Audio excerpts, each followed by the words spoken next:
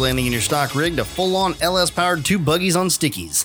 This is the Total Off-Road Podcast. I'm your host, Steve. And I am Ian, and we have made it to lucky number 20. Lucky number 20. I was going to slide it in there.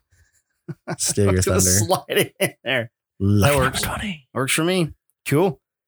Lucky number 20. And we're here, and it is rounding around the end of April.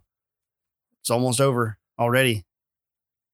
You know what that means, right? What's it mean? Baby. Oh, yeah. Sorry to remind you, Baby is but coming. It's coming. Absolutely. Well, that's a train you can't stop there. What it means is looking in the garage, you're not making your May 2nd deadline. Bro, so here's what happened. Corona happened. Yeah. You know how much that affected me? Not as much as it needed to. Well, it made you, instead of having air shocks, it made you buy a set of rad flows. Yeah, I got some rad flows. Yeah. So you know how it goes. That's Yeah. It changed some things, but Oh, yeah. It's spent all my money. the dime piece is coming along, though.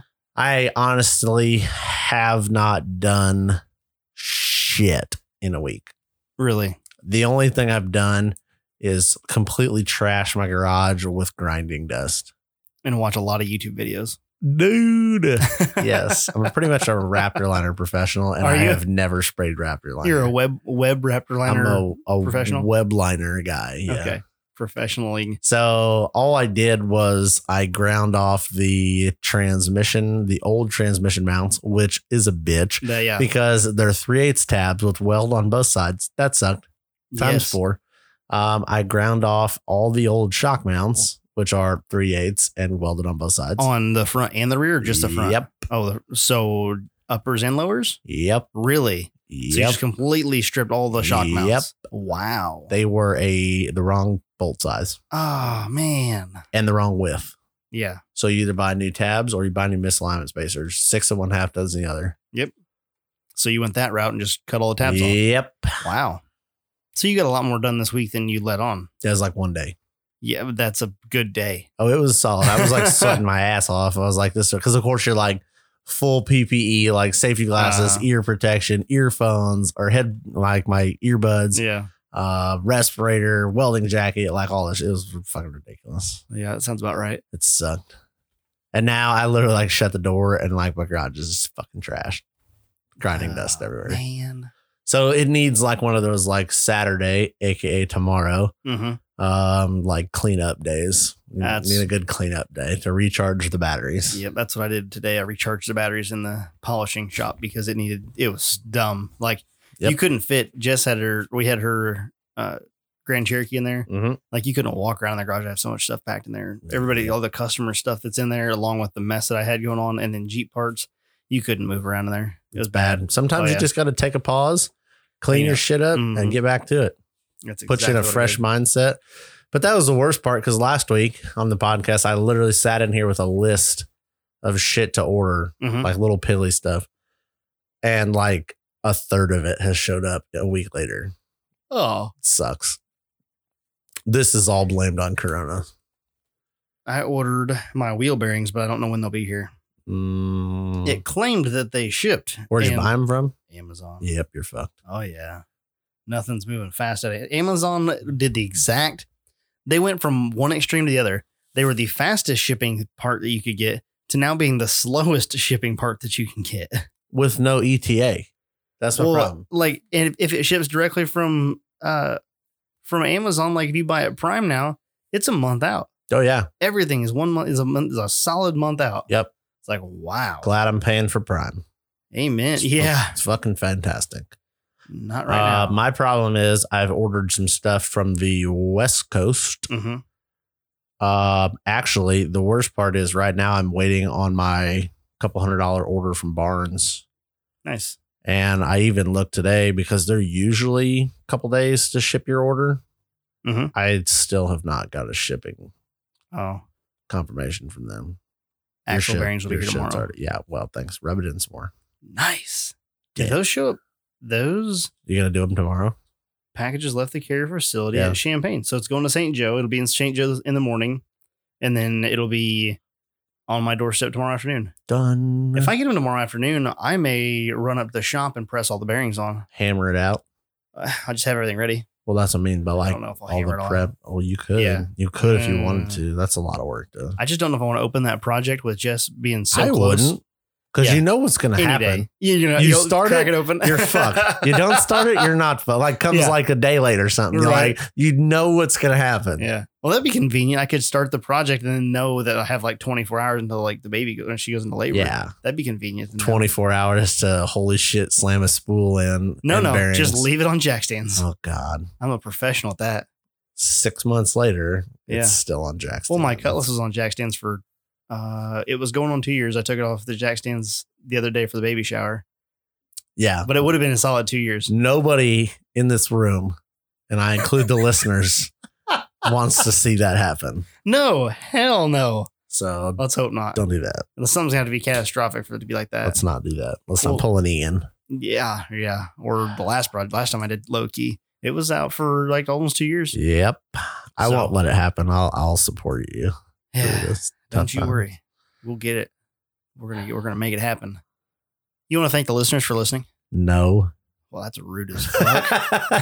Hell no. I just enjoy sitting here talking to myself and, your occasional comment. It's great.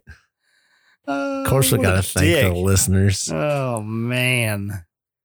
I hope you're an asshole. I know. I like to piss them off. And then you poke them in the eye and then put your arm around them like, hey guy, come So on. back here's over something here. you guys don't know, and Ian I had a conversation last week When was this? with your last night? wife Oh boy. about how you're a Sour Patch you're a Sour Patch kid. She really liked that idea. That's I think you. you shed the light on her, Yeah. on me for her. That Yeah. is you. You are completely an asshole. Yep. And then you turn around and you be completely sweet. Yeah. Yeah. Mhm. What a dick. You got to just weather the shit to get to the good, man. It's like the Tootsie Pop. Is You that get right? the sticky bullshit on the outside and then you get to the Tootsie Roll. The best part is you didn't really want the damn Tootsie Roll. You just wanted the sucker and it's just there. It's like a 2-for-1 combo. It's a bonus. Yeah. It's a bonus. It's like that little sweet side is like, oh, look at that. He is nice. Oh man. But yeah, so I'm waiting for my Barnes order because that's my shock tabs. Yeah. So I get my shock tabs mounted, weld them. Then I'm working a Raptor liner some stuff and then the cab goes back on. Yeah. That's literally where I'm at. All right. So picking up from last week's episode, we were talking about Raptor liner for the dime piece buggy. And then I said that I was going to look into it. And I have been looking into it, watching a lot of videos. And for Loki, Do it. oh no, that's 100%. Like that's definitely what I'm doing. I did. It's a brilliant idea. Yeah. And I picked a color.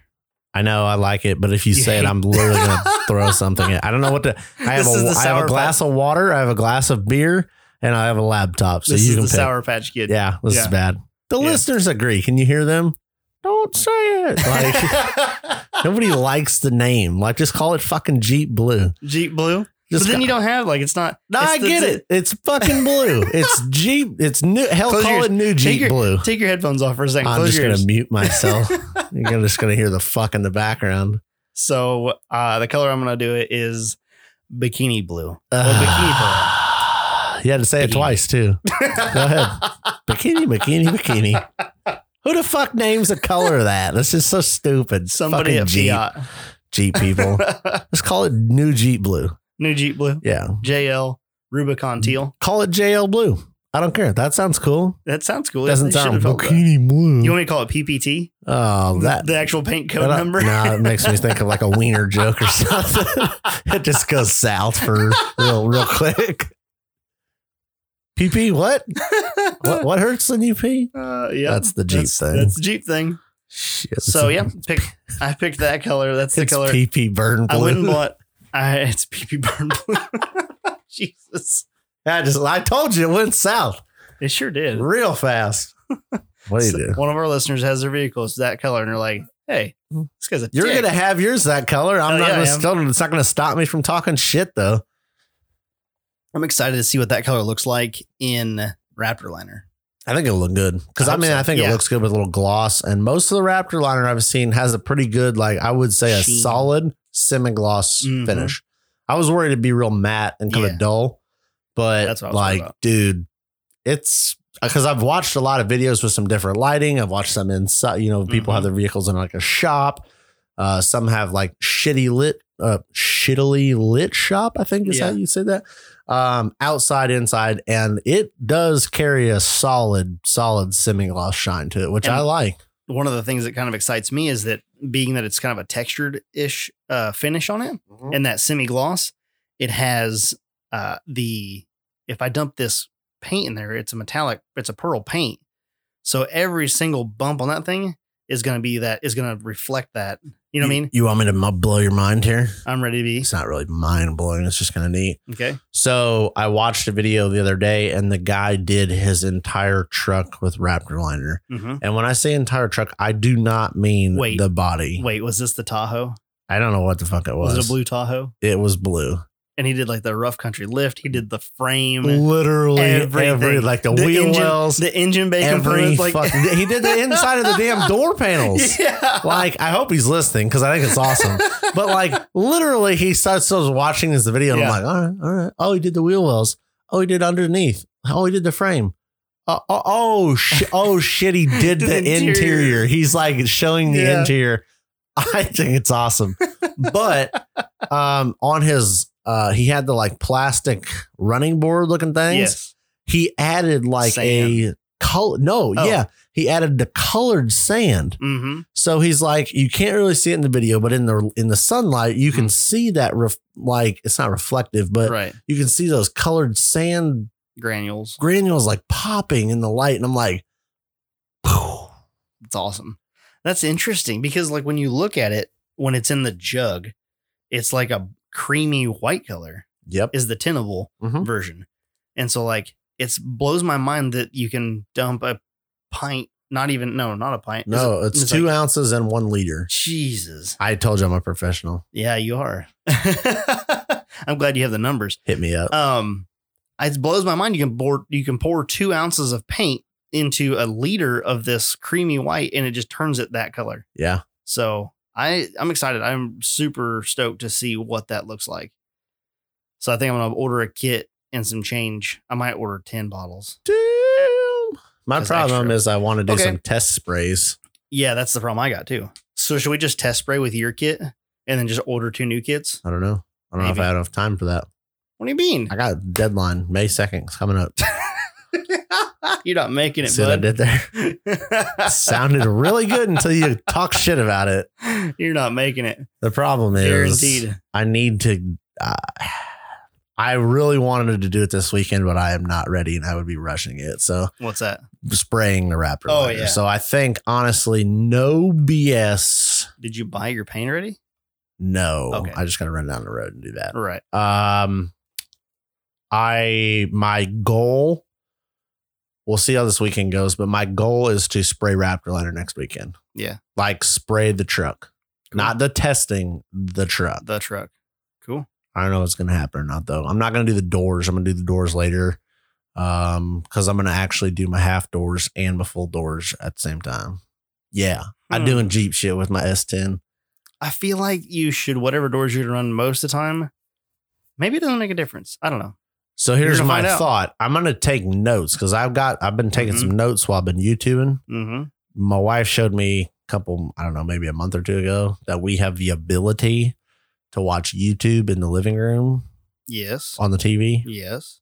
I didn't know that. Oh, that sucks that you didn't. Everybody's like, oh, you got a smartphone, smart. We don't have we got a dumb TV. Yeah. So it's a 55-inch Vizio, but it's older, so it's not smart. But we got this like, I don't know what the fuck it's called. The Fire Stick or something, some little black stick thing that sticks inside of it. Yeah, we use it for Netflix. And I'm like, what the fuck's this thing got YouTube? I just never really paid attention to it. Yeah, I can fucking YouTube shit on the TV. Yeah, so now I commandeer the living room. Y'all know that my wife loves that. And I'm like watching Raptor liner videos in the living room, taking notes. So I'm going to keep like I want to call it a diary, but like a log of how I spray it. Mm-hmm. Because then whatever I end up spraying, I want to be able to go back a year from now and like touch up like a door. Yeah. And not have to spray the whole truck. And I want to see the UV difference. Oh, I want to see how much it fades out. Yeah. Because it's not supposed to fade out much, but I guarantee you there's every paint. Oh, yeah. Every paint fades some. But it's a fucking off-road rig. So yeah, it's only gonna look good when you get done with it. And then after that, you go rash it on some trees. That's everybody's like, what are you gonna paint it? I'm like, well, it's because I want it to look good. Yeah. For a little bit.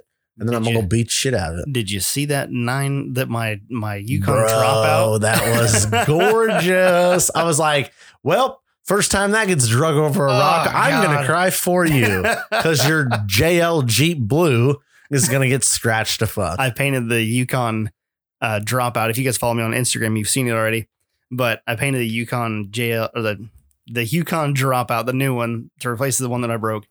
I painted it that color blue. What color blue? Don't you say it. You JL say teal. JL. Okay, I'm fine with that. I'll take it. From here on out in the podcast, if we're referring to Bikini Blue, the new JL Rubicon color, sad to say it's going to be JL Teal. JL Teal. That's it. I don't know if I like teal. I feel like JL Blue. JL Aqua? Aqua JL? Aqua JL. That sounds like some hairspray out of the 90s. Aqua JL. I feel like JL. Flip my hair back for you. Aquanet. I can just about flip my hair for you. Oh, I can flip mine. God, it's bad. It's wicked bad. I got a whole other month of this shit too. My Rona cuts are rough. Are you going to cut your hair? Dude. If it, I don't know. You have a whole nother, like this month. Okay. Yeah. For those who don't live in the great state of Illinois. Yeah, Illinois. Announced, well, you're listening to this whenever. Yeah. It's Friday for us.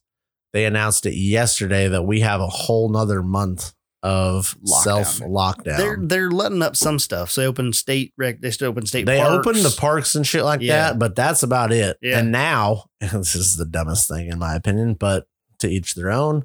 Now you're required to wear a mask in any public place that you cannot maintain a 6 foot. Yeah, but what's the fuck? Why not do that at the beginning? Like, I don't think it's a stupid idea. It's just like somebody posted some meme on Facebook or Instagram, wherever the fuck it was.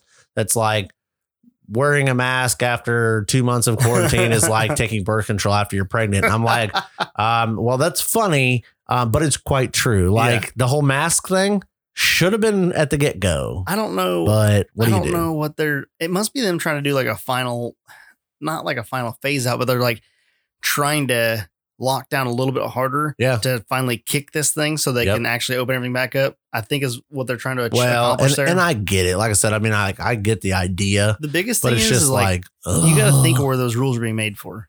Well, yeah. You know, it's not so much where we're at. It's northern Illinois where you have the population density is 100 times of what it is here. Yep. So I can imagine being in a grocery store up by Chicago. That's bad. I don't go to a grocery store. What do you do? That's not my thing. You order it in?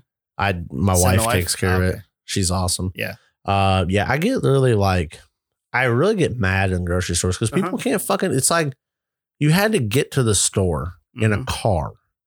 It drove on the right side of the road. Drive your fucking cart on the right side of the fucking aisle. Like, why do you think that you're some special asshole that drives your fucking cart down the middle of the aisle? Don't get it. People are just so stupid.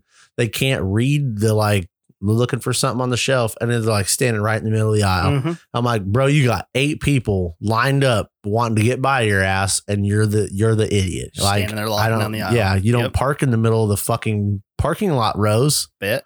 So, well, they probably do. But that's it. It's just so pissed off. And I don't know why I get so mad over it, but it's just welcome to my life, I guess. Yeah. So I hate going to the grocery store. Okay. So she hooks me up. So, but I don't. Okay, so back to my point real fast. Okay. I don't go to the grocery store, so I don't know. Yeah, but we were talking to some coworkers the other day, and they're like, "I didn't wear a mask when I went to the store the other day, and I was in the minority. Like more people were wearing them and not." And he was like, "I honestly felt like the asshole."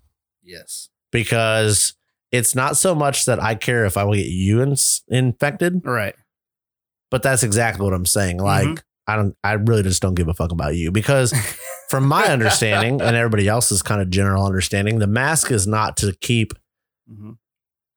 me from getting it. It's from me giving it. Yes. So I take it as if I don't want to wear a mask when I'm in public. Fuck you. Right. Well, and then you hear everybody say stuff like, oh, well, I feel fine. I don't have it.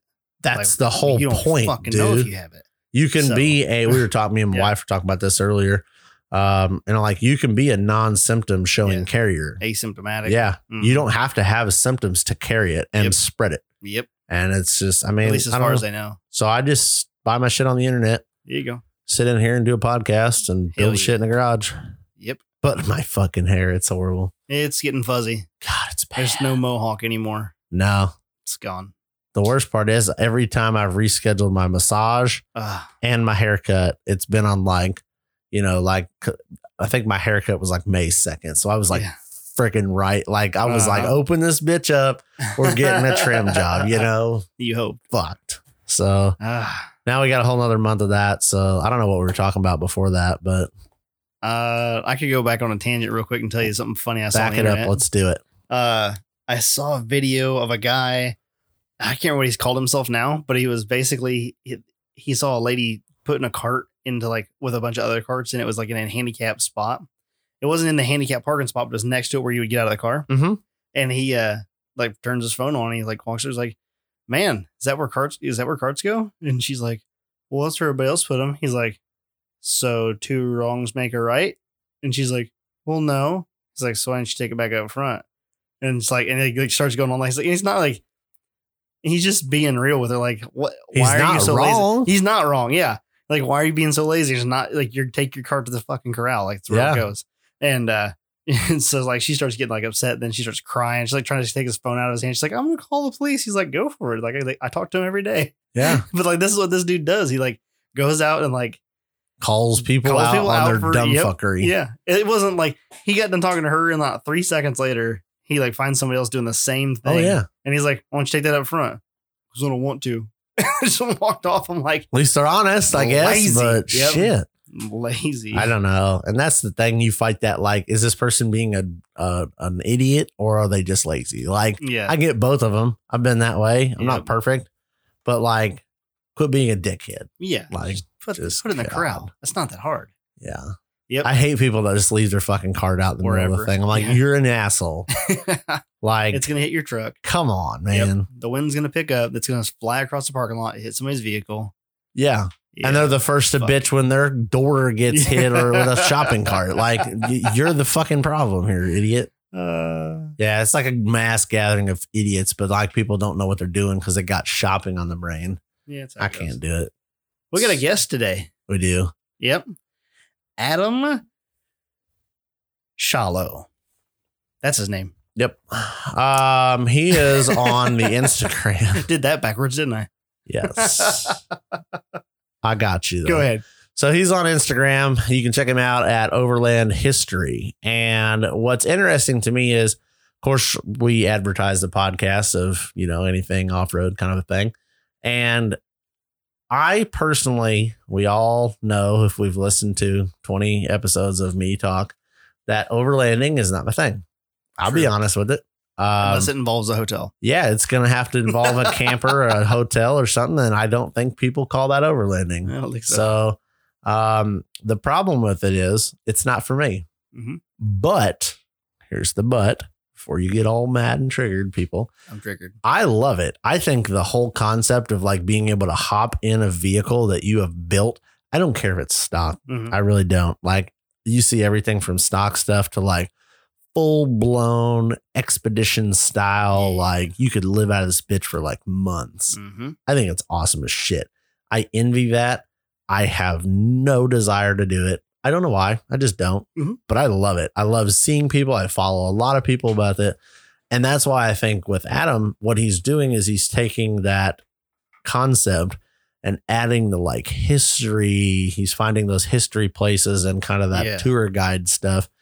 And he's almost kind of giving a purpose for it. And that's what's kind of neat about it. Yeah. But his rig's awesome. And that's what, like, I think it's awesome. It's not my thing. I want to haul my shit on a trailer, go beat the shit out of some rocks, and I don't give a damn, drag it back to the trailer and go back to the hotel. But I love the fact that you can build shit like that. And everyone I've ever seen is like, blows my mind because they're so resourceful on where they put stuff, how they hide stuff. That's what gets me. That's what I love about it. Like watching. So like, and with Joe's rig, that his Land Cruiser that we featured, what kind of had on the page there on Instagram. There's some pictures back on our Instagram. Joe Zump's rig is It's just cool. Like the tailgate flips open and all of his stuff's in the tail, has stuff in the tailgate and it's everywhere. He's got stuff, hidden every away. corner and cranny of that truck has some, and the toolbox. The best thing I love about the whole thing, and I think I appreciate it more the older I get, nothing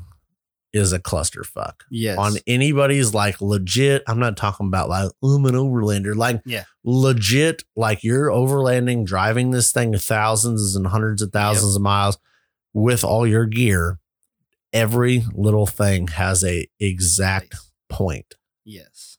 It all has a place. And it's like, holy shit. Like I envy that. I love that. Yeah. I wish I could be all of that. And that is why I wanted to have somebody on here that does overland stuff, because even if you don't necessarily like overlanding, seeing where the ingenuity that they come up with, like putting stuff in certain places and or making this so that they could have this and all the different things is what I love about it. I'm like, it's the hobby of off-road stuff. That's awesome. Even if you are a guy who puts it on the trailer, you're going to stash a U-joint somewhere. Yep. Like you're going to need a couple tools for the trails. Like if you pop a bead or what, get a hole in your tire, you're going to need a tire kit. Yep. Like there's just certain stuff you're going to carry on it. Like, and these guys that do this, they're like professional pack rats, essentially, in a vehicle. Yeah. Yeah. They take everything, 12 pounds of shit in a 3-pound bag and make it look clean as shit in the process. And I love it. They are the preppers of off-road. Off-road preppers. Off-road preppers. That sounds cooler than overlanding. Can we call Derek that? Doomsday off-road prepper. No, just off-road prepper. Off-road prepper. Yeah. Because he's prepared for everything. Yeah. Well, that's the thing. And what's funny is I've done it. You've done it. Everybody's like, Derek, I need a tool. Oh, here you go. Yep, like he goes right to it. And I'm like, damn you. I'm over here with my tool bag, like digging my junk shit out of a tool bag. If you guys want to see Derek's rig, it's at D-Man Blues Freak on Instagram. Yep. But back to our guest. I love it. I love this XJ. You love it because it's an XJ. I like it's an XJ. It's just super clean. And it looks like an XJ. And like it has all the things to do the things. He's got a center console, a Dometic console cooler. Yep. Then he's got a drawer fridge in the back. Yeah, I was browsing his Instagram and I was checking out the cook refrigerator drawer. Yep. The shower is the best part. You know me. I don't camp. Need a shower. Gotta have a shower. Need a heated shower. Yeah, heated, not just a shower. Heated shower. Awesome. Well, let's go ahead and give him a call. Let's get him on. All right, let's call Adam Shallow. This is Adam speaking. Hey, Adam. Steve from Total Off-Road Podcast. How you doing tonight? Hey, Steve. How are you? Doing well. How about yourself? Good. Excited to be on the podcast. Awesome. Good to hear it. We're just hanging around here and wanted to call you up, have you on here so we can talk about your adventures and your overland history and just kind of get to know you a little bit better and see what you're up to. Yeah, absolutely. Let's jump into it. Cool. So you are Overland History on Instagram. And you've got a 94 Jeep XJ that doesn't look like a 94 because it has a 90 quad headlight grill on it. So that's pretty cool. It does. Yeah, it's been pretty heavily modified. It doesn't look like a whole lot, but I think that was most of the point is a lot of the cool mods are kind of hidden or subtle. Yeah. I love subtle. Like it's my thing. Right. Yep. I love being like big and bold, but at the same time, I'm like, ooh, that's so clean. You don't even see it. It's so clean. Well, that's how. So Adam has Euro taillights, Euro XJ taillights on his Jeep, and I didn't even know that. And I was like looking through his pictures, like, wait, those taillights look kind of off. So that was really cool. That's a nice little. Yeah, a lot of people don't catch that. In fact, it's kind of rare when they do. Mm-hmm. But and it's kind of the fun part about it is I just wanted kind of a European look to this XJ, hence the quad headlight front, which doesn't exactly look European, but I do have these side markers on my front fenders. They're actually turn signals. Yep. That, basically what the Euro XJs have. And then also the taillights as well. I just always liked that look, that kind of European look. So I kind of wanted to integrate that a little bit into this Jeep as well. That's awesome. And then you did something big to it. You did a diesel engine swap. What? I did. It's a Mercedes OM617 Turbo. It's a fantastic motor. It's a 5-cylinder diesel. It's out of an 83 sedan. I swapped it in about 250,000 miles and it runs fantastic. course, I've done a lot of work to make it run fantastic, but yeah, it was an interesting swap. Took about 1.5 years, and here it is running now, finally. Oh, that's awesome. Yeah, I've seen some videos that you have there on Instagram of it driving. You did a kind of a drive-by video the other day that you left away from the camera and then you came back the other direction. It sounds fantastic. Yeah, the motor just runs great. And my favorite part is the turbo. It's so much fun to make that thing whine. Yes, I love it. That is cool. And now you got that motor, that engine used. So did you do a rebuild on that? No, it actually has about 250,000 original miles on it, which is, I mean, it had perfect compression when I tested it when it was still in the car. And these motors are known for going about 600,000 miles reliably with good maintenance. So I didn't see any qualms about putting a motor with 250,000 miles in the Jeep. That's awesome. Send it. And it runs like a top. Yeah, I love it. Well, if it gives you any indication to how it runs, I just drove it from Virginia to Arizona when I moved out here. So 2,100 miles across the country, never missed a lick. Nice. That is awesome. That means you did something right when you did the swap. Yeah. Yeah. I mean, all that preventative maintenance was really the thing. I didn't know how to do a lot of the work that I did at that time. At least I know how to do the work. I'm very mechanically inclined. But yeah, didn't know how to do any of the work on this motor. Didn't really know anything about the motor, and just started reading and taking things apart and cleaning them, replacing them, et cetera, and kind of learned as I went. But it's, in all honesty, a very simple motor and a very reliable motor. In fact, legendary kind of status of known for being reliable. That's awesome. I'm sure we'll get into some stats on that. So you have the OM617, not the OM617A, correct? Correct. So mine is an OM617.952, which basically was in the 83 to 85 cars. Damn. So it's the highest horsepower and torque that came in the OM617 stock. So I was reading this crap on the internet here, and the OM617LA apparently set 16 world land speed record and endurance records in Italy back in the mid 70s, I guess. I'm like, that's so, it doesn't give us like the stats of that. And I'm like, that's so cool though.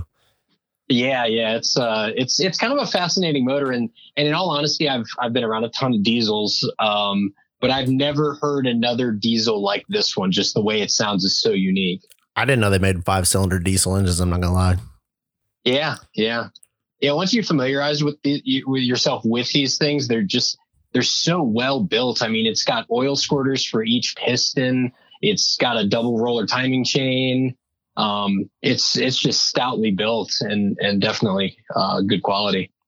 I've been like reading this for like 15 minutes and I'm like, I'm gonna buy one of these. I'm gonna put it in something. I don't know what I'm gonna put it in, but I'm gonna put it in something here. You might as well buy one while you still can, because I have a feeling once people realize that these are kind of like the 12 valve Cummins, which are now like $10,000 for one of those motors. Well, yeah, you can buy a 3rd gen Cummins with no rockers, no bedsides, a hood stack, and probably some bald rear tires for like $15,000 with 400,000 miles. Unbelievable the value on those trucks now. When in all honesty, the cabs, first of all, the dashboards were absolute junk, and then the cabs would always rust out. So, yes. I mean, there's not a whole lot of truck left aside from the motor. Yeah. And then you add in the Rust Belt that we live in with all the salt, and it's like, there is no truck left of that.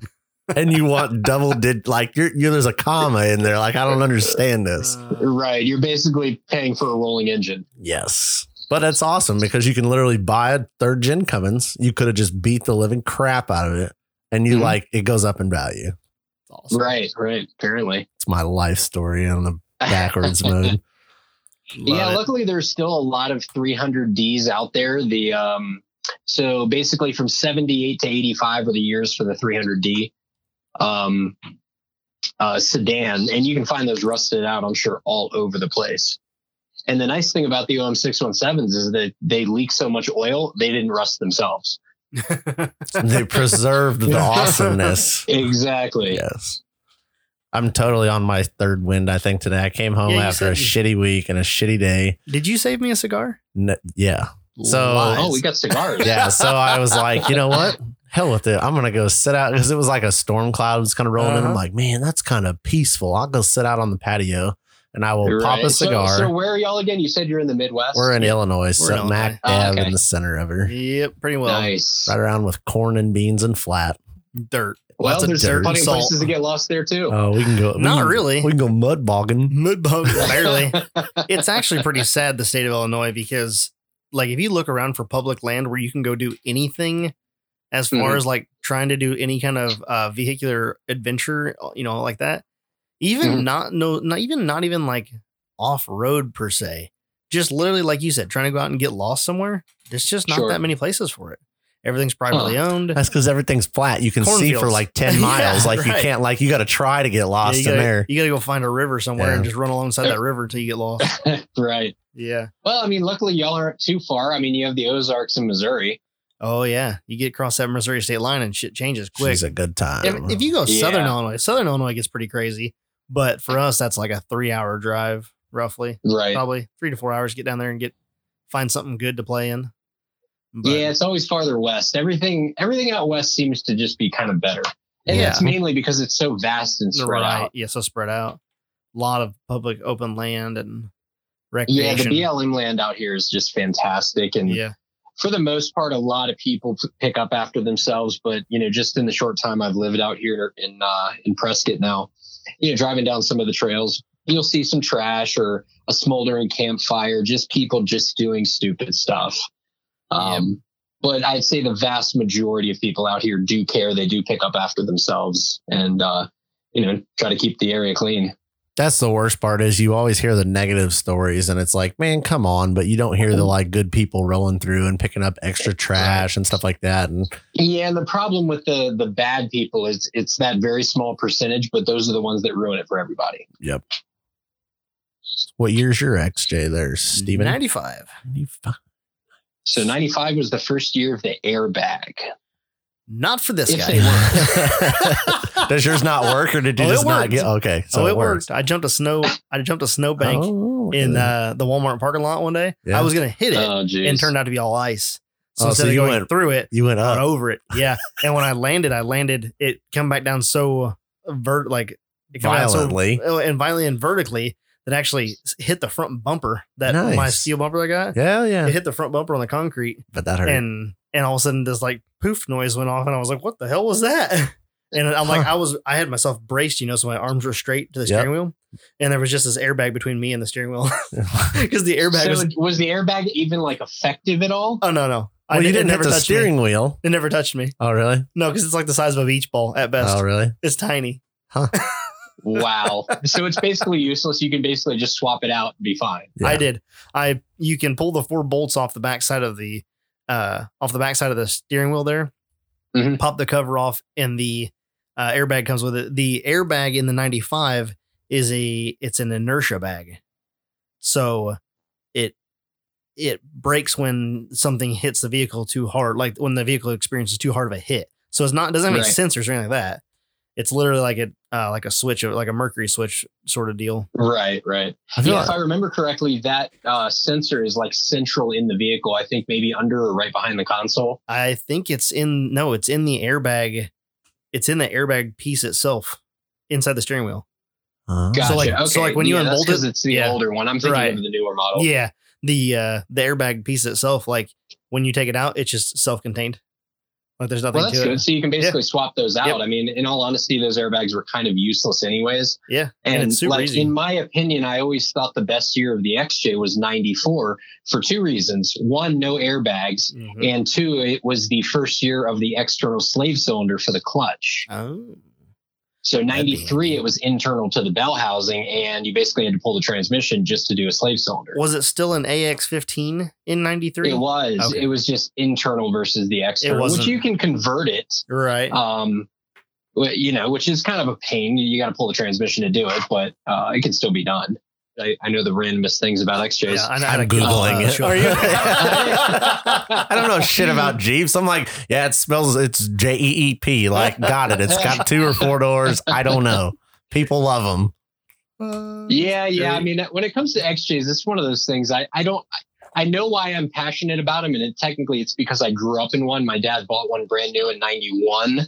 It was a Laredo. It was kind of a cranberry, burgundy, maroon kind of color, with silver flares and bumpers. You said it was and I just loved that Jeep so much. I did a lot of road tripping, me and my sister, when we were younger, and that kind of solidified my love for them. So my first vehicle when I was in high school, which was, I think it was a sophomore in 2000, it was a Jeep Cherokee. My dad got me a 92 Limited in forest green with the gold honeycomb looking wheels. And I think that first night I got that, I slept in the thing. I just loved it. I was in love with it. It was the greatest thing ever. It was exactly what I wanted. My dad totally surprised me. It was just so cool. And I ended up modding that thing. Basically, it started out as like a budget boost in 30s and then went up to 4.5 inches and 31s. And then I went to 6 inches and 33s, ended up locking that Jeep front and rear with 48 gears. And I did a 4.7 stroker in it. Oh, nice. And that was, I think, between graduating high school and 2005 when I sold that Jeep. But yeah, that 4.7 stroker was just a magnificent motor. I'll bet that thing was a blast with a 4.7 stroker and 33s. It put out horsepower wise, it was like 275 horse and like 330 foot-pounds. So it was kind of comparable to like an LT1 V8. And the funniest thing was like I had a buddy with a 5-liter Mustang, and I could like totally just walk him up to like 50 miles an hour. And after that, he'd pretty much creep on me. But it was just so much fun lighting up 33s. Like it was just no problem. And that Jeep was an automatic, so it actually had an AW4. And when it would hit second gear, it would actually bark the rear tires. It had so much torque. Nice. You don't hear that. You don't see that every day out of an XJ. Nope. You know, do I want to build another one, like a hot rod motor I can just drop in the Jeep, you know, have some fun with, and then put the old one back in eventually? Right. I've thought about that too, just have a second one and build it, but I don't know. It just there goes another $5,000 to $7,000 that I've got sitting in my garage looking pretty cool. Yep. Well, I mean, that is the goal. Welcome to the club.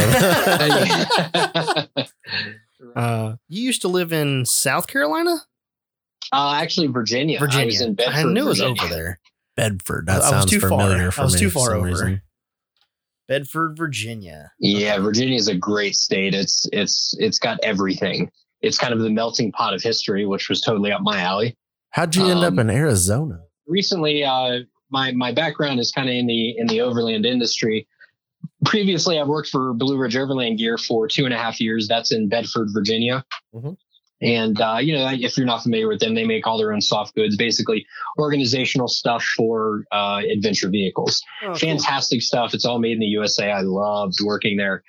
But I recently got a new opportunity out here in Prescott, Arizona. Prescott is how it's pronounced by the locals.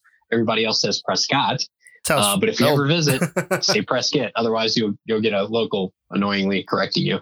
Anyways, so she asked me how I know. Yeah. I moved out here to work for a company called Adventure Imports, aka Max Tracks. Adventure Imports is the USA distributor for Max Tracks. We also import a company called MSA 4x4, which is also Australian. And then we import a item called an Indiflate, which is basically a 2 or 4 air up hose or air down hose kind of system with a gauge built into it. Indiflate. Sounds like a Morphlate. Yeah, it's called Indiflate. It's actually based out of South Africa, I believe, Johannesburg, if I remember correctly. Wow. Yeah, it's a really cool thing. I mean, I've never seen anything else like it on the market. Really? So basically, it allows you to air up either 2 or 4 tires at once. There's a 2-tire model and a 4-tire model. And you can also air them down and get all the same PSI in each tire, which is pretty amazing. So it'll actually balance your tires either side to side, front to rear, etc. I've got a buddy that makes something just like that, very similar to that. Yeah, it's super handy if you're not into, kneeling down in front of your tire for, 5 minutes at a time. Yeah, no doubt. We used to do it like back in the day. We'd have like nobody'd bring a valve core tool or something. So you're like grabbing a screwdriver. We were grabbing a rock. Like you'd find a rock or something right there, and like, let's air down with the rock. And now, and just for the record, that is not the correct way to air down. You'll get stuff, potentially caught in the valve stem. Oh yeah, because then you end up with one going all the way flat, and you're like, oh damn. Right. I wouldn't recommend using a rock. So try to use the proper equipment if possible. got to live and learn somehow, I suppose. Yeah. How did you get into overlanding? So we heard that when you were 16, you got a Jeep, and like that started probably, I know obviously you already were into like the vehicle adventure, but overlanding itself, at what stage did you really start getting into that? So it's kind of, it's of course a long story, but I'll try to summarize it the best I can. They always are. So back in 2014, I went through a really bad divorce, which was also a great thing you just be done with it, of course. But it was just a turmoil. It was a relationship full of turmoil. So I was basically ready to just get out and be free and travel and do my own thing and live my own life and enjoy myself. Mm-hmm. And I started searching for like VW buses because I originally wanted like a Westfalia, camper, something like a 75 to 79 with the 2-liter motor with fuel injection. So I was kind of hot on the trail looking for a few of those so I could start traveling. And at the time I was actually in nursing school. I was going to become a traveling nurse. And unfortunately, due to the divorce, I didn't end up getting a chance to go back to school. So that was kind of, buy a VW bus to Westfalia and travel in that as a travel nurse. Well, that didn't quite work out. So after I, basically got done with the divorce stuff and all the smoke cleared and such, I started working a new job, making some decent money, and actually bought this, my current Jeep, the Red XJ, the 94, bone stock from a young college kid in Norfolk, Virginia. Needless to say, I ended up just completely building out this Jeep with the idea of, traveling all the time. And literally I was kind of single and just doing my thing for about 2.5 years in this Jeep. Like literally every weekend I was camping. Like just doing my thing, enjoying myself. And, all of my traveling, I was taking pictures and sharing them on social media, and it didn't really have a purpose. And I felt like I needed a purpose to that travel. Hence how Overland History was born. I was like, if I'm going to go to all these cool historic places and take pictures, I might as well have, a purpose of going and visiting historic places and staying in cool places, camping and that kind of stuff. So the idea was to really just kind of give, Overland History a purpose. And what it actually ended up molding into was not only just me enjoying finding history and posting about it on social media, speaking with people about it, etc. I actually developed Overland History into a guide service in Virginia, which basically means I would use my social media for marketing purposes. And I turned it into a business and basically took other people that are interested in adventure travel, have maybe a built vehicle, maybe a stock 4-wheel drive. We'd go out and drive off-road trails and camp in national forests. And I would charge, a fee for that service because there is a lot of time and scouting involved in doing that kind of thing. So that's kind of how Overland History was born. And I had that guide service up and running when I was still living in Virginia, working for Blue Ridge Overland Gear. And now that I'm out in Arizona, I am extremely busy with my new job. So I really don't have time, at least right now, to get the guide service back up and running. But I have no doubt that I probably could, get that up and running and probably be reasonably successful, at least part-time doing that. Right. Because my full-time job currently is my real passion, sales, marketing. I just love, working for Adventure Imports and Matt Scott, my new boss. He's a great guy. And hey, so I was looking through some of your stuff today and was doing my research for you or to check that out. But I noticed in your video back in 2017, you did a YouTube video, kind of a walk around on the Jeep, and there's a lot of cool stuff. You're showing the refrigerator drawers, and you were showing the shower and all the stuff. This was before the diesel swap. But one of the things I noticed was that back then you had a rooftop tent and an awning, and now you've got a roof nest. So what was the determining factor there to go from a rooftop tent and an awning over to the roof nest? So the tent that I originally had on the Jeep was actually I can't remember the name of that brand. They went out of business somewhere around 2010. But needless to say that the tent that you're speaking about was a soft shell tent. And what I've got now on top of the Jeep is a hard shell rooftop tent. So the soft shell rooftop tent, it's great as I'd say like a beginner's kind of tent if you're getting into the overland stuff and you want to sleep on top of your vehicle versus a ground tent. as an entry level tent, I'd say the soft shell rooftop tents are just fine. They're certainly a lot cheaper than the hard shells. But what you'll find with living with a soft shell rooftop tent is that you have a cover that you have to put over it every time you put it away. And that cover has zippers. And, it just gets, and because that tent basically accordion folds onto itself to deploy and stow, basically, it's really kind of a hassle to put those things away. And the difference between a hard shell tent and a soft shell tent in regards to time of putting it away, I would say it takes me less than a minute, probably even like 40 seconds to put my hard shell away. Wow. Whereas it could take up to 10 minutes to put a soft shell tent away.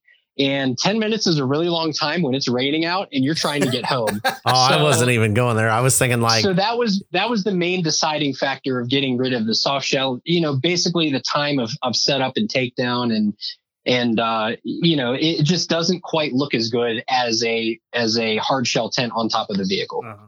Yeah, I was going more on the 10 minutes doesn't sound like that long until you've been screwing with a tent for 10 straight minutes. And I'm like, I'm done. It can stay up. I'm just driving away. I'm just I've had enough of this. Yeah. And it acts like a giant parachute on top of the Jeep. But yeah, I mean, the thing that you'll find with soft shell tents, and again, they're fine if you're out there.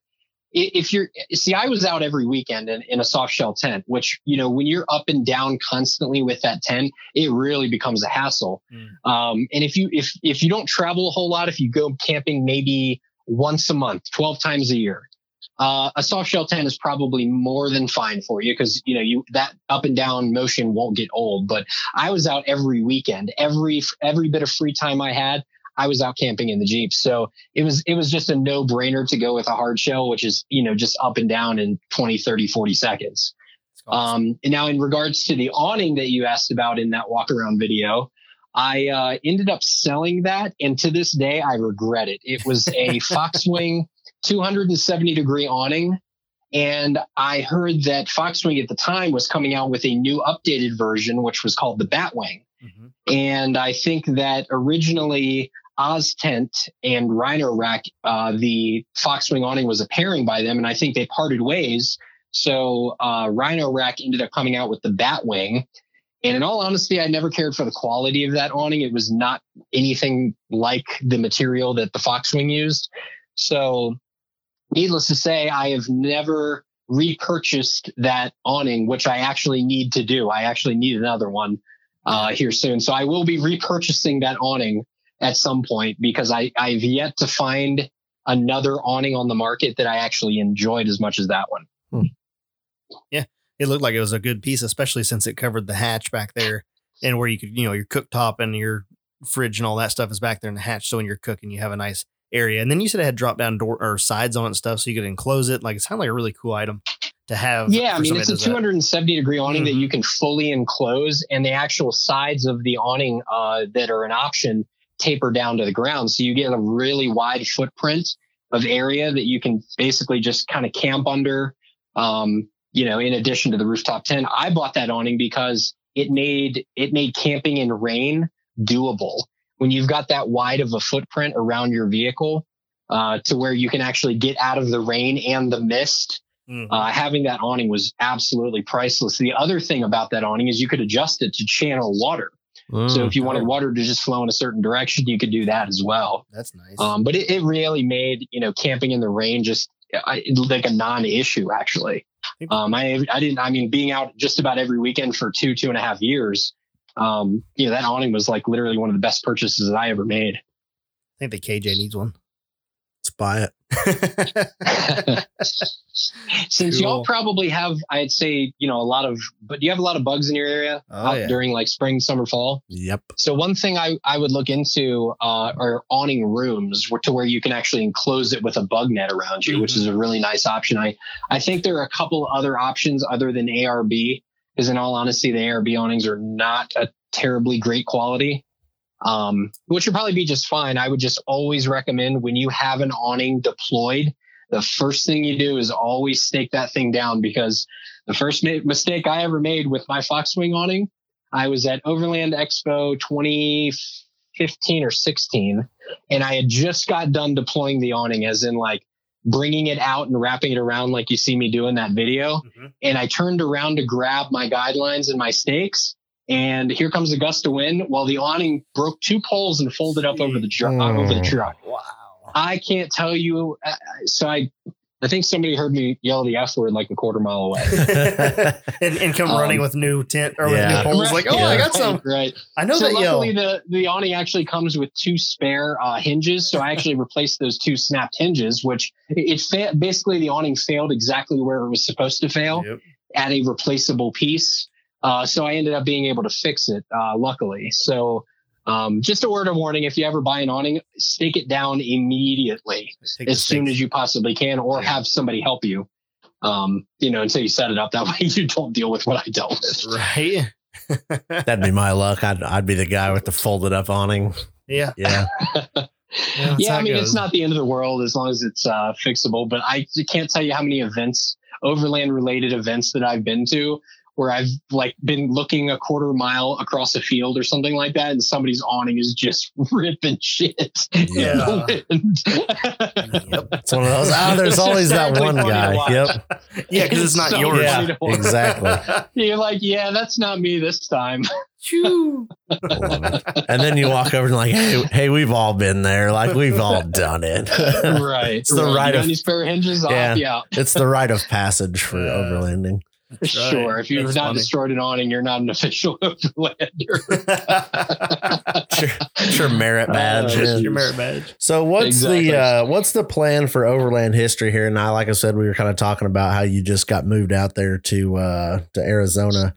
But and then now, COVID's kind of put everything on pause. So it's kind of hard to make plans. But I know there's some plans coming. So I'm kind of interested to see where you're going with it. Well, I think that once I get settled into this new job and I kind of get a lot of my responsibilities on cruise control, so to speak, not that, it will be easier, but I would say I should at least have some more breathing room or breathing air during my workday.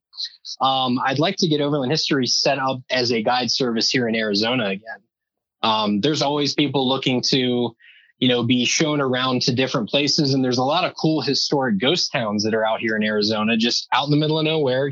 You'd never know they were there, unless somebody told you about them or took you to them. Mm-hmm. So I think that Overland History will probably end up being a historic Arizona, guide service, or at least a guide service in, the immediate surrounding states, hopefully too.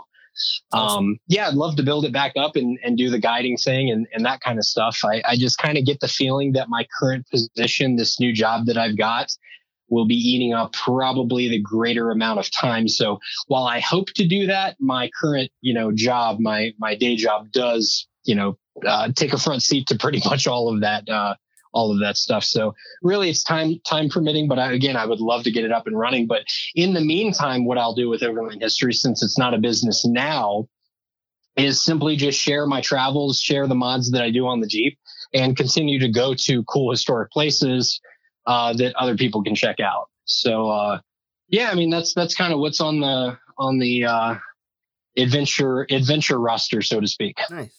I like it. That sounds awesome. My dad would like that. He loves ghost towns in Arizona. Oh, I think it'd be fun to do. Oh, yeah. So yeah, if y'all have never been out here, this place will absolutely blow your mind. And what's really cool is, and what a lot of people don't know, is that here in Prescott, we actually are at 5,700 foot elevation. So we're kind of on top of a plateau up here. And, up here we get 4 seasons. In fact, about 6 weeks ago, there was 8 inches of snow on the ground. So it does actually snow in Arizona, at least here in elevation.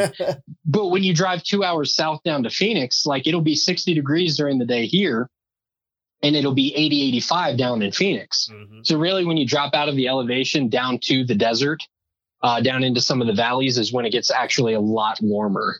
And the climate here in Prescott is just absolutely impressive. It's super dry, yet you still get all 4 of those seasons. It's actually one of the more unique climates in the world. That's awesome. So super interesting place. Do you want to tell us a bit about Adventure Imports? Yeah, it seems like absolutely that's your thing right now. And I'm not familiar with them. I'm familiar with MaxTrax, but not with Adventure Imports or what they do. Sure. So basically, MaxTrax itself is an Australian company, and they're actually made in Australia and imported into the US. So Adventure Imports is the company that actually imports them into the US. So, you don't really, Adventure Imports is kind of a bit more behind the scenes, so to speak, whereas MaxTrax is the outward facing brand name. But we are the exclusive distributors that actually bring MaxTrax into the US. And we have a dealer network of, hundreds of dealers throughout the US that actually distribute them as well. Awesome. So that's basically cool. we do all the sales and marketing for MaxTrax in the US. So the other brands that we have that we import is a company called Indiflate, which is based out of South Africa. And the Indiflate is basically, like I said earlier, the 2 or 4 hose air up, air down system. Fantastic to use. It's really, really simple. And then we also import a company called MSA 4x4. And that's basically fridge slides, straight slides, drop slides. And there's a bunch of soft goods that we have, or car organizers, basically, that we sell as well. Interesting. Yeah, I would have never thought. I always thought 3 brands as of right now that we import into the US. I always thought MaxTrax was like its own brand. I didn't know. I mean, it's kind of like anything. It's actually like sub brand, I guess I would call it. But it's interesting. Sure. Yeah, I mean, the actual name of MaxTrax US is technically Adventure Imports, but again, the outward facing name is MaxTrax because that's kind of the name everybody's familiar with. Yeah. Right. That's cool. That's good to know that company exists and that's who's bringing, that they can get you that stuff. Yeah. I mean, you can always buy MaxTrax through our dealer network, or you can also buy direct from us at Adventure Imports. Cool. That is awesome. You need to get some. I was actually planning on getting some at some point. First thing I got to do is get low key actually up and running and able to drive other than be on a trailer. Accessorize so let me give first. y'all some cool stats on MaxTrax. If y'all actually had held MaxTrax or anything like that, you've probably seen them 100 times. Yeah, seen them. Yeah, seen them. Never touched them. Okay. So when for example, if you compare one of the competitors' brands traction boards to the actual MaxTrax, when you pick them up, you can actually hold and feel the quality difference between the two. What we see a lot of on the, other brand traction boards that are on the market, and there's a bunch of junk out there, is that after about a year outside, the UV light will get to them. And it will end up cracking them, drying them out, and destroying them to where you can pretty much break those traction boards under your own body weight. Oh, wow. Whereas MaxTrax, they don't actually fade in the UV light. They don't break down. They don't crack. Their lifetime warranty. Now, the one thing you might see on MaxTrax is a little bit of a film developing on them, which you can actually scrape off with your thumbnail. So over time, there might be an atmospheric film that might develop on them, but they won't actually break down, fade, or anything like that in UV light. That's good. That's what you need that for being out there in Arizona for you, but Australia for the rest of for the originals. Right. The other cool thing is you can actually wrap one of these traction boards around a 33-inch tire. It will go back to its original shape. Wrap it around a tire. That would be entertaining to watch. I'd like to see a video of that. Right. Actually, there are videos out there on YouTube. You should probably watch a few of them. It's pretty amazing what you can do with these things. Wrote that down in the notes, and I'm going to watch that here in a minute because I'm I love breaking stuff, but not actually breaking stuff. Sure. Yes. Huh. Interesting. Yeah, what you'll see a lot of is people that use the off-brand traction boards, in the snow, where, they just get brittle really quickly because they're a cheap plastic. Yep. Those things just literally shatter apart, which is, the last thing you want when you're stuck in snow. Yep. Oh, for sure. That's awesome. Yeah, it's a good time. It's a great business. It's been a company. Adventure Imports has been a company for about 5 years now. Matt Scott, he used to write for Expedition Porter. He was editor in chief, for them for a few years, and he's worked for a bunch of other awesome companies. And he literally started this business with $500 in his pocket. So, yeah, he's done great work, and it's a great company. And I'm super lucky to be where I am. Yeah, you guys. How many people are there working there? Just you and him, or? We've got a few. We've got a smaller team, luckily. And the nice thing is through this whole COVID thing is we can actually work from home. except for our shipping guy, he still goes into the office, but he's by himself. Yep. So he's not around people all day. So we pretty much work from home from our computers. And, we still have our shipping guy there in the warehouse, shipping MaxTrax and everything out. That's good. People can still get their stuff to go out and. In fact, we've been staying busy very luckily through this whole pandemic. We're very lucky to be one of the few that could actually remain open. Luckily, we're still chugging right along. And I guarantee you that shipping guy is loving his job right now, being the only one at work all day. Like nobody's there, just like, yep, just doing my job, hanging out. Yep. I love it. He just cranks them out. He's great at his job. His name is Zach. He's a great dude. But he's I think he's ready for us to come back in because he gets bored at times. I do need to talk to somebody once in a while through my day. Yeah. Right. Awesome. Yeah, it's been interesting being out here because I have very few friends that live out here. In fact, one of my good friends just moved away for a new job. It's funny. He's lived out here for like 9 years. I move here and he moves away. But anyways, he's a good friend of mine, Chris Cortez. He's a writer for Expedition Portal, or at least he was, and now he's moved up to Montana to take a new job with a company called Onyx, I think, if I remember correctly is what it's called. But it's been interesting, like literally being solo out here and like having to FaceTime with all of my friends from back home. Yeah. That's like my sanity level. My sanity level was like going for drives in the Jeep, just to get out of the house and then FaceTiming with people.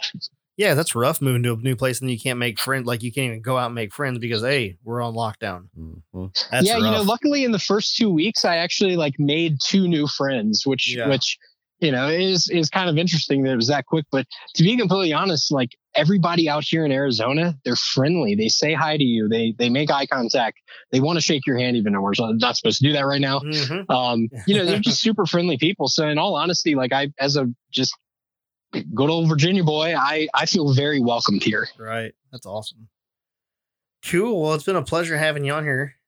And yeah, fellas, I appreciate it. On. Yeah. It's good to hear about the Jeep and all the things you've done to it, and then your adventures as you go out west. So it's gonna be really fun to watch your Instagram coming up. Yeah. As this COVID, as the lockdown lifts on us, and you're able to go out and kind of explore that. I'm sure it's gonna be a big change in scenery. So there's really some awesome. really, really beautiful trails just like literally a couple miles from here. I'm very, very lucky to be here. The trail access is just incredible. Right. I think I've seen some of the pictures here recently that you've posted up of being out there out in the desert and kind of seeing the mountains and things around you. So that's really cool. Yeah, it's pretty vast. Awesome. But anyways, anytime y'all want to have me back on, I'd love to come on to chat. Cool.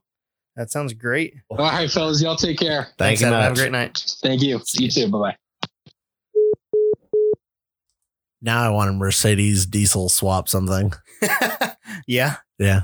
I want a shower that heats itself. A heated shower. Yeah. The fucked up thing is like, what I don't have any need, like zero. And I'm over here like, why has nobody else? Like, I'm over here like, why has somebody not stolen this idea? He put the build with parts on the internet for the shower, and people are just like, man, whatever. Don't need that. It's so simple. Yeah. It's so cheap. It's fucking awesome. Yeah. I want to do, I've been wanting to do for probably the last year or so, the Liberty. If I get everything up to snuff on it and I get low key all dialed in, the Liberty, I think, is going to get turned into more what he's got. Overlanderish. Mm-hmm. Overlanderish. It's going to need a couple different parts to make that, real nice and like usable like that. Yep. But still, I think I would like to have something like that. I think it'd be awesome. Yeah. You don't even have to go full on with it. That's the thing. Like you can daily drive it. It can be your daily driver. And then if you want to go out camping with your family for the weekend, more of like, everything's more in of there. like a camping rig, I would say, than like a over Rocklander kind of thing. Well, not a Rocklander for sure. But yeah, it's like a camping rig. It's like your own personal motorhome that's a little bit smaller. It would look cool. It would look cool. Needs a shower. I've got room for that. Let's make it happen. I'm just saying, I think you could do a cool like shower head. I don't know where I put the tank on. So the way his is set up, the tank is right behind the driver and passenger seat. And then the whole back of his vehicle is one it's like a raised floor. Yeah. And there's no back seat. Well, with the kid, that's going to be difficult. Well, you can put him in the tent or something on the roof. Well, it's not the best idea. It probably says don't. It's not the worst idea. Drive and show this, but I mean, it's not the stupidest thing. Just put them. Put a blanket. Get one of the there. hard side tents like he had. Yeah, and it's a fucking. You might get a couple miles a gallon less. I don't know. I don't think the sides are hard. Oh really? No, I think that might not end. I think the top and bottom is the front. I don't think so. Like a spoiler. Well, I think you can get something like that. Okay. That pop up like at an angle. Yeah. I don't know. Add just some downforce and some cool points. We'll figure it out. Maybe I don't need 3.5 gallons of water on board. Well, here's my thing. Or no, his was three. His did 3.5 gallons a minute. Yeah. Yeah. So here's my question. 10 like, I know people are probably gonna get mad, but if you're gonna camp in this thing, I would think you could hook up to a campsite. Yes. And not have to have a tank. That'd be wild, wouldn't it? You would pull in your overlanding vehicle and you just back up into a spot like a motorhome and just hook me over there in my like $200,000 camper is hooking up the water, and you're like, bro, why are you hooking a garden hose to your Liberty right now? It's my camper, bro. Get the fuck out of here. Wouldn't that be awesome? Get my dish cranked up. Yeah. I think it'd be awesome as shit. Yeah, I think it's not for me, but I like it. I would like it. Yeah. But that's what I'm saying. Camping. I think you could do that and not have to worry about it. A tank. Yeah. Yeah. Oh, yeah, for sure. If you were doing that route. Or even if you did do a tank, you just do something small. Yeah. A couple gallons. Like you said, it's the type of deal where you just take a hot spot shower if you need to. It's like a camper shower. Like as much awesome as like camping is. Yeah. You take a quick ass shower. Right. You turn the water off after you get a little wet. And it's like, it's better than nothing. It's not a luxury. It's not a luxury shower. It's not a hotel shower. Right. It's you get yourself clean. Yeah. It's a necessity shower. Yep. I like being clean, so I feel it. Yep. That was cool. The Mercedes diesel. I love it. I never knew 5-cylinder diesel. Like, right. I hope he fires up the Overland History Guide Service in Arizona. Oh, I think if he gets that fired back up and we're still in contact with him, we're making it happen. We're going to take your Liberty out there. Well, my kid gets a little bit older and stuff. That would be a really cool trip. It'd be a good trip. Yes, it would. Go to all the different places. I want to go to Arizona anyway. Hopefully Corona's done by then. Oh God, that'd be terrible. 3 years. I joke about that, but like seriously, I don't know. Hey, look out. Somebody will call you out. Did you see that got called out on the internet? Did you really? Yeah. I got called out on the Hardcore XJ page. For not being hardcore? Or? No, I got called out. It was a post from 2 years ago. Nobody's touched it. Hasn't done anything for a post that you posted? A post that I posted and we commented on. Like there was a conversation. And I don't know if Brad is a listener here on this. I want to say he is. And he got on that post and he said, he commented the other day and tagged me in it. And he was like, well, guess what, Steve? You're still not on 40s. Ouch. From 2 years ago. Like, I said I was going to run 40s on a 9-inch. And he's like, well, you're still not on 40s. Air high five, bro, because that's awesome as fuck. So cheers to who, I don't know, Brad Prater. Yeah. Cheers to you. I approve. Yeah, you're welcome to the club. I don't know what else I can say here. That's fucking awesome. Is that some Shelby level shit talking? Shelby's mad because he didn't get to do it. Like, he's like, damn it. Damn. But that's awesome, especially because it's 40s. Like, if it was like 1 ton, it'd be like, yeah, whatever. Shit. 40s, that's like calling your dick small in the off-road world. I love it. You ain't on 40s. You ain't on 40s. Don't be on 40s. So the post was about, I was saying, it was a picture of the back end of the Jeep, and it was a 9-inch. Well, when that page first started getting going, the rules on that page are you got to be on 1 tons to be in this group. Shit, you snuck in too. Yeah, I don't know how I got snuck into that group. I mean, nice. Low key has got some stuff done to it that's not average, but still. It ain't on tons. It ain't on tons. Oh. Doesn't need to be on tons. You ready for me to spit some hot fire knowledge? Drop it like it's hot. See what knowledge. I did there? You ready? Nice. Yep. Talking to Kirk last night. We're talking about me, Mike, Kirk, and I were all talking. And we were talking about the spline relation to spline count correlation to axle size. Okay. All newer axles, well, as I understand, as Kirk was explaining it, and I guess I haven't done my full research, but either way, if you've got a newer axle that has like mini splines, like 31, 35, 40, all that. Yep. The splines are a 30-degree pitch. Okay. So if you have a 35 spline axle with a 30-degree pitch spline count, like your splines are 30-degree pitch, it's the same diameter as another one like that. So come to find out, the new 9-inch shafts are the same diameter as a 60 shaft. Huh. Yeah. So like my 35 spline shafts for the 9 now are the same diameter as a stock 35 spline Dana 60 shaft. Kirk confirmed, or he was like, we were talking about, I was like, well, so like with these shafts, he's like, no, you're not going to break those shafts. He's like, you're going to break something else. He's like, you're not going to break those shafts. It's like, okay. You're going to break the bearing caps again. He did not say you're going to pretzel that shit. But he thought it. Like he wanted to say it. He was just being nice. I don't think that I'll break the bearing caps. Oh, is that the weak part? Are you ready? I don't know. I think the weak part now is the 1310 U-joint, which is good because it's $11. Well, yeah, assuming it doesn't take out the driveline or the yoke, yeah. But it usually doesn't. Usually, knock on wood. That is wood. The other thing that was interesting about that post I got tagged in. Yep. Apparently I should have read it. You didn't get tagged and you got called the fuck out. Hardcore. Like it's on a hardcore XJ page and you got called out hardcore. Yeah, that's how it works. Yes. That's how you get it going. The other thing that I should have paid more attention to on that post is I said I was going to run 40s on a 9-inch. Yep. And if you scroll down through the people that commented at that time, and I responded to them like, so I had full knowledge of this.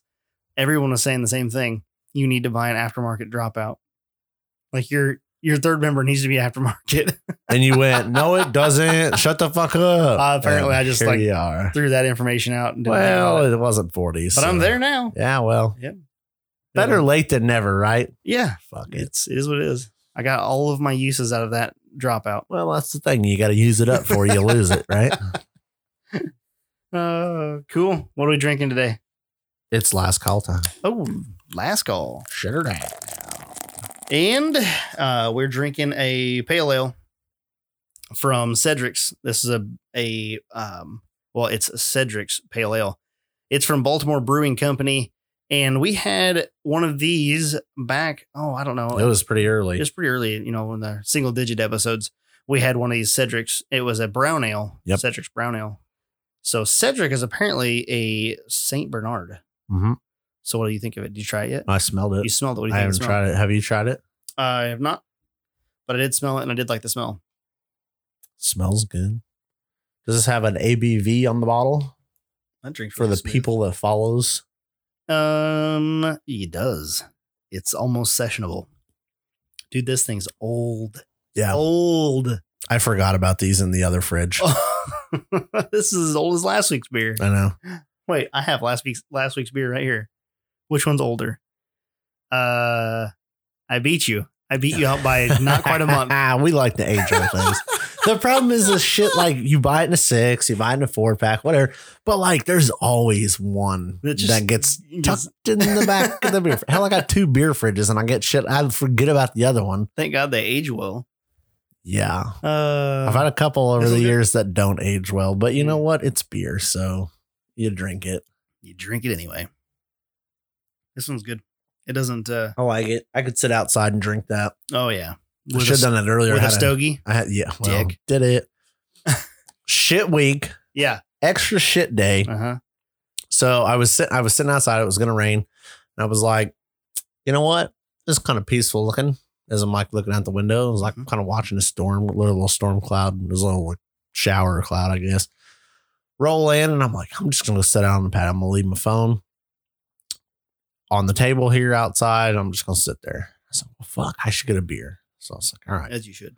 What kind of, and I was like, I don't want anything heavy. I was like, because I already kind of felt like shit. I was like, I want a good, like, no, I want a Busch Light. So I went over and grabbed Busch Light, and then I started looking at the nice beer fridge. And I'm like, do I want a Corona? I don't have a lime. So I did trade out the Busch Light for a Corona. Slight upgrade. Uh-huh. A slight and then upgrade. I was like, man, I should get a cigar. So I got a shitty cigar. Yes. It was a Black and Mild. Yep. It was a cream flavored one. I'm not sure. Yeah, it was all right. Yeah.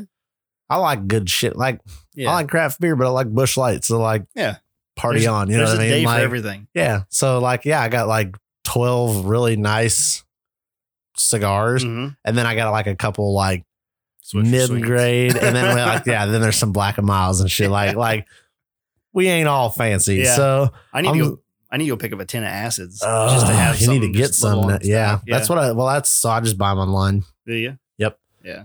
Famous Smoke Shop is where I get them from. I got pretty good prices. And they run some promos and stuff where you like buy it. I think last time I bought like a sampler pack of, it was like coffee sampler pack of different links with that's all this. So like they have, and they give you, and then they give you like a couple extra bonus that come like you buy 10, get a couple free or some shit like that. Are they all house cigars or are they all different brands? Oh, different brands. Yeah, but they have different packages like that. Like I really personally, it's kind of like my beer. I like coffee in beer, but I hate coffee in real life. Yeah. So that coffee and chocolate, there's another one I got. It was a chocolate sampler. So it's kind of like a dessert thing. Yeah. But it's just like 5 or 6 different brands of their like Java or, you know, stuff like that. So you can order that and you can get a little variety, and it's cool. Very affordable. So that's what I did, but I went with a shitty one today. Maybe at some point we'll be able to have this podcast outside. Oh yeah, we could do that. Have a stogie and a beer. Yep. No, we got to do stogie and bourbon. Stogie and bourbon. That'd be better. I could do that too. I got some bourbon. That episode's going to get fun. Yeah. So let me finish this because it gets better and you're involved, whether you know it or not. All right. So I'm sitting out there smoking this fucking shitty cigar, drinking for all intents and purposes a shitty Corona without a lime. Perfect. And I'm like, yep. I'm just kind of sitting there listening to like birds chirp, which annoys the shit out of me. I'm not a bird chirping like nature kind of guy. So I'm just kind of hanging out, relaxing, kind of unwinding. And I think you called me and you're like, yep, I'm going to cook some steaks real fast. And then I'm going to head over and we'll do the podcast. And I said, you know what? I'm going to grill some fucking steaks. There you go. Fuck that. So, because I was sitting right next to the damn grill and I was like, I'm going to start the damn grill. So I go get up, go get the charcoal chimney, pull the grill. It's the first time I've used the grill this year. Put charcoal chimney in, get her lit, going. Sitting there, just about to like sit back, take another sip of beer, starts fucking sprinkling. And I'm like, son of a bitch. I'm literally sitting out there in like shorts and a t-shirt. And I'm like, I'm going to sit out in the rain. I don't give a shit. Yep. Just going to relax in the rain. Luckily, it was a very quick, short shower. So thank God, because I wouldn't have sat out there much longer. Anyway, ended up grilling some ribeyes up. Nice. That the wife got from a local meat store. Were legit. No shit. So I literally ended my shitty week with a really shitty Friday and then went like full shit cigar, full shit beer with like primo beef fucking ribeye. And I'm like, all right, well, second win for the podcast. What were your sides? This shit out. I took some corn, just like a can of like shitty corn in a fucking can. And I got like a bread pan, that like a metal bread pan that I use on the grill. So you pour that in there. Put like 4 or 5 slices of butter in there, put a little salt, and then I'd take some like McCormick Grill steak seasoning and sprinkle in there, and then throw it on the grill so it gets that like smoky steak peppery flavor. That's it. That's good. Fucking Play-Doh ribeye and a fucking some corn. I did something similar to that. I had I think it was a tenderloin was the cut, I think. They were from Omaha Steaks, so Jess gets steaks every year from her. Are they pretty good? Omaha Steaks? I've never had them. Small cut, 6 ounce cut, I think they were. Yeah, but okay, by all intensive purposes, that's fine. A normal portion. Yeah, I mean, like, I don't want a damn 6 ounce steak, but like, I should be eating a 6 ounce steak. They're a bitch to cook because they're so small. Like, they're thick enough. Like, like when it was out of the package, it was probably roughly inch and a quarter thick cut. See, I'd almost want to fillet that and make it thinner. Yeah. Oh wow. Because you could cook it in like 2 to 3 minutes and get it perfect. 2 to 3 minutes, I think would be well done. No, if you cooked it, a minute and a half on one side and a minute on the other, and then rested it for 1 to 3, it'd be perfect. Yeah. I did not do that. I cooked mine in a cast iron skillet. Dude, we've been using the shit out of ours. I basically fried my steak. Yeah. I did a rub on it. I had a chipotle rub. I did lemon juice and a chipotle rub on it, then threw it back in the fridge while I went to a shower, came back. Put a little bit of avocado oil in a skillet, in a cast iron skillet, and then let that get up good and hot. Threw the steaks on there, threw on some butter, basted it, and they came out So when she does steaks in the cast iron, yeah, she's got it down pretty minty. It's awesome. Hard sears it with just butter in the pan. Mm-hmm. So just hard, I mean, like hot as fuck. Caramelize it outside, right? And then throws it in the oven. Oh, nice. I bet that's good. For like 2 to 3 minutes, bro. At like what, 400 or something? I don't really know. Yeah. She probably doesn't. She just kind of wings some shit like that and it comes out minty. Yeah. It's good. I hope you guys are enjoying our beer section where we're talking about steak. Pairs well with beer. While you're sitting at work on a Monday or on a Tuesday morning. Yeah. Oh, that sucks. Whatever. I mean, to be fair, I did eat fucking hot dogs and tater tots for lunch last weekend. So there you go. You know, I know it's not like I eat fucking ribeye for dinner every night. No. Yeah, we've got a bunch of steak in the fridge from getting that Omaha Steaks. I was like, well, it's quarantine. We may as well eat up this stuff. Well, she's got the local place has done a couple like the last 2 weeks has done like grilling bundles. Who's the local place? The Meat Lab, the U of I Meat Lab. Oh yeah, yeah, cool. Fresh stuff. But then so I'll run down there and pick up that. So we've had a bunch of like they're like odd cuts, but they're good. But it's not your normal typical like roast or shit you'd normally buy. But it's very usable meat that's actually quite tasty, to be honest with you. So nice. The ribeyes are just fucking fantastic. I love a ribeye. I feel like we've already heard your plans for next week. Yeah, I'm going to try to get my life back on track, get my garage cleaned up, shocks mounted, and I want to spray Raptor liner by next weekend. Cool. Will you call me in if I'm not babying? You will be involved in the process. Okay, I want to see how this stuff goes down. I'll at least keep some test panels around so we can, like I said, I'm gonna really detailed notes it. That way we panel and then Sharpie write it on. That way we know what texture. Because dude, the worst part with this is I see the texture on all these videos. I'm like, I just want to touch it. Like I want to see how rough. Because some of them look rough. Yeah. Some of them don't. I want to feel that difference. I want to find out what's not rough. I don't want it being smooth. Like I don't want it smooth, but I want it to be textured and smooth texture. So that's why I'm interested. I think right now I've narrowed it down to 3 different ways I want to spray it. Nice.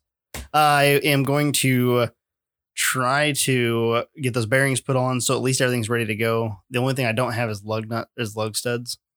So that's kind of a bummer. I may have to transfer them over. Napa? Yeah. Like $4 a lug stud. Dude, they're expensive. They're dumb, yeah. I opened a package at work today that was very satisfying. Yeah? Yeah. What was it? It was either 10 or 12. I think it was 10. Spicer. Lug studs. Spicer lug studs. Spicer. Wow. So you know how that came. It all came in each stud was in a Spicer box. So you got to sit there with like a stack. And the best part was I think spark plugs. I think I had 10 lug studs and I had 8 like regular studs because I was putting the hub back on. And so I'm like literally get to sit there with like 18 Spicer boxes and I'm like opening this shit like a kid on Christmas. I'm like, the best part of this is I didn't have to pay for these like $1,000 of this shit right here. Like usually when you do it at your house, you're like, this shit is expensive. Yeah. Not when it's works money. That's nice. It was awesome. That's so convenient. It was fun. Yes. I love Spicer parts. That's for sure. But I'm not going to buy Spicer. I was going to buy like super nice lug nuts, like lug studs for it, like from like Jags or Summit, somebody that makes nice ones, Strange, or like ARP, something, What's the price on an ARP? They're not that bad. $25 for a set or something like that. Like they're not that bad. It's not horrible. No. But the problem is they're super long. So I need to change lug nuts and then I need to run an open lug nut. And I'm like, do I want to run an open lug nut with dirt and mud? Ideally, no. Probably not. 6 to 1/2 doesn't know what the fuck. If it was a race car, yes, but it's not a race car. So they look cool in race cars. Like you looking at somebody's like billet wheel and there's like 2 inches of stud hanging out. You're like, yeah. Look at all that. Look at all them threads. Look at all them threads. So that's what I may try to do. I'll try to get that done. I don't think I'm going to open up too much this week just because the baby is going to be here when this comes out. I think there's like 4 days left. It'll be Tuesday, which is the 2nd. The due date is Sunday. Oy. So this comes out Tuesday the 31st. No, sorry. Got this all messed up. Damn it. One job. I don't know what I'm doing. Tuesday the 28th. Yeah, that's what I'm thinking. Sorry, I don't know how to work a calendar anymore. Well, I mean, you know, what do you do? It's been a long episode. Yeah, it comes out the 28th, and then the baby is due on the 3rd. So 5 days, basically. So forgive the ignorance. Yeah. Maybe it's not ignorant. I don't know. So the due date is the 5th. 3rd. Who the fuck comes up with that? Like, do they just pick a day? Yeah, just pick a day. So they guesstimate when you had it. Like they ask you, like, you know, when do you think you had the conception? And then you're like, I think it was on this day, and they're like, okay, and then they plan that out for 40 weeks. They're like, at the 40-week mark, this is the date. Okay, so they set that. So it's kind of an educated bullshit guess. Yeah, this is when it may pop out. So what's the What do you do on the 4th? Like you have a baby on the 4th. If everything's good, huh? Like you're going to have a baby on the 4th no matter what. Maybe. No. Like, it can go up to a week after.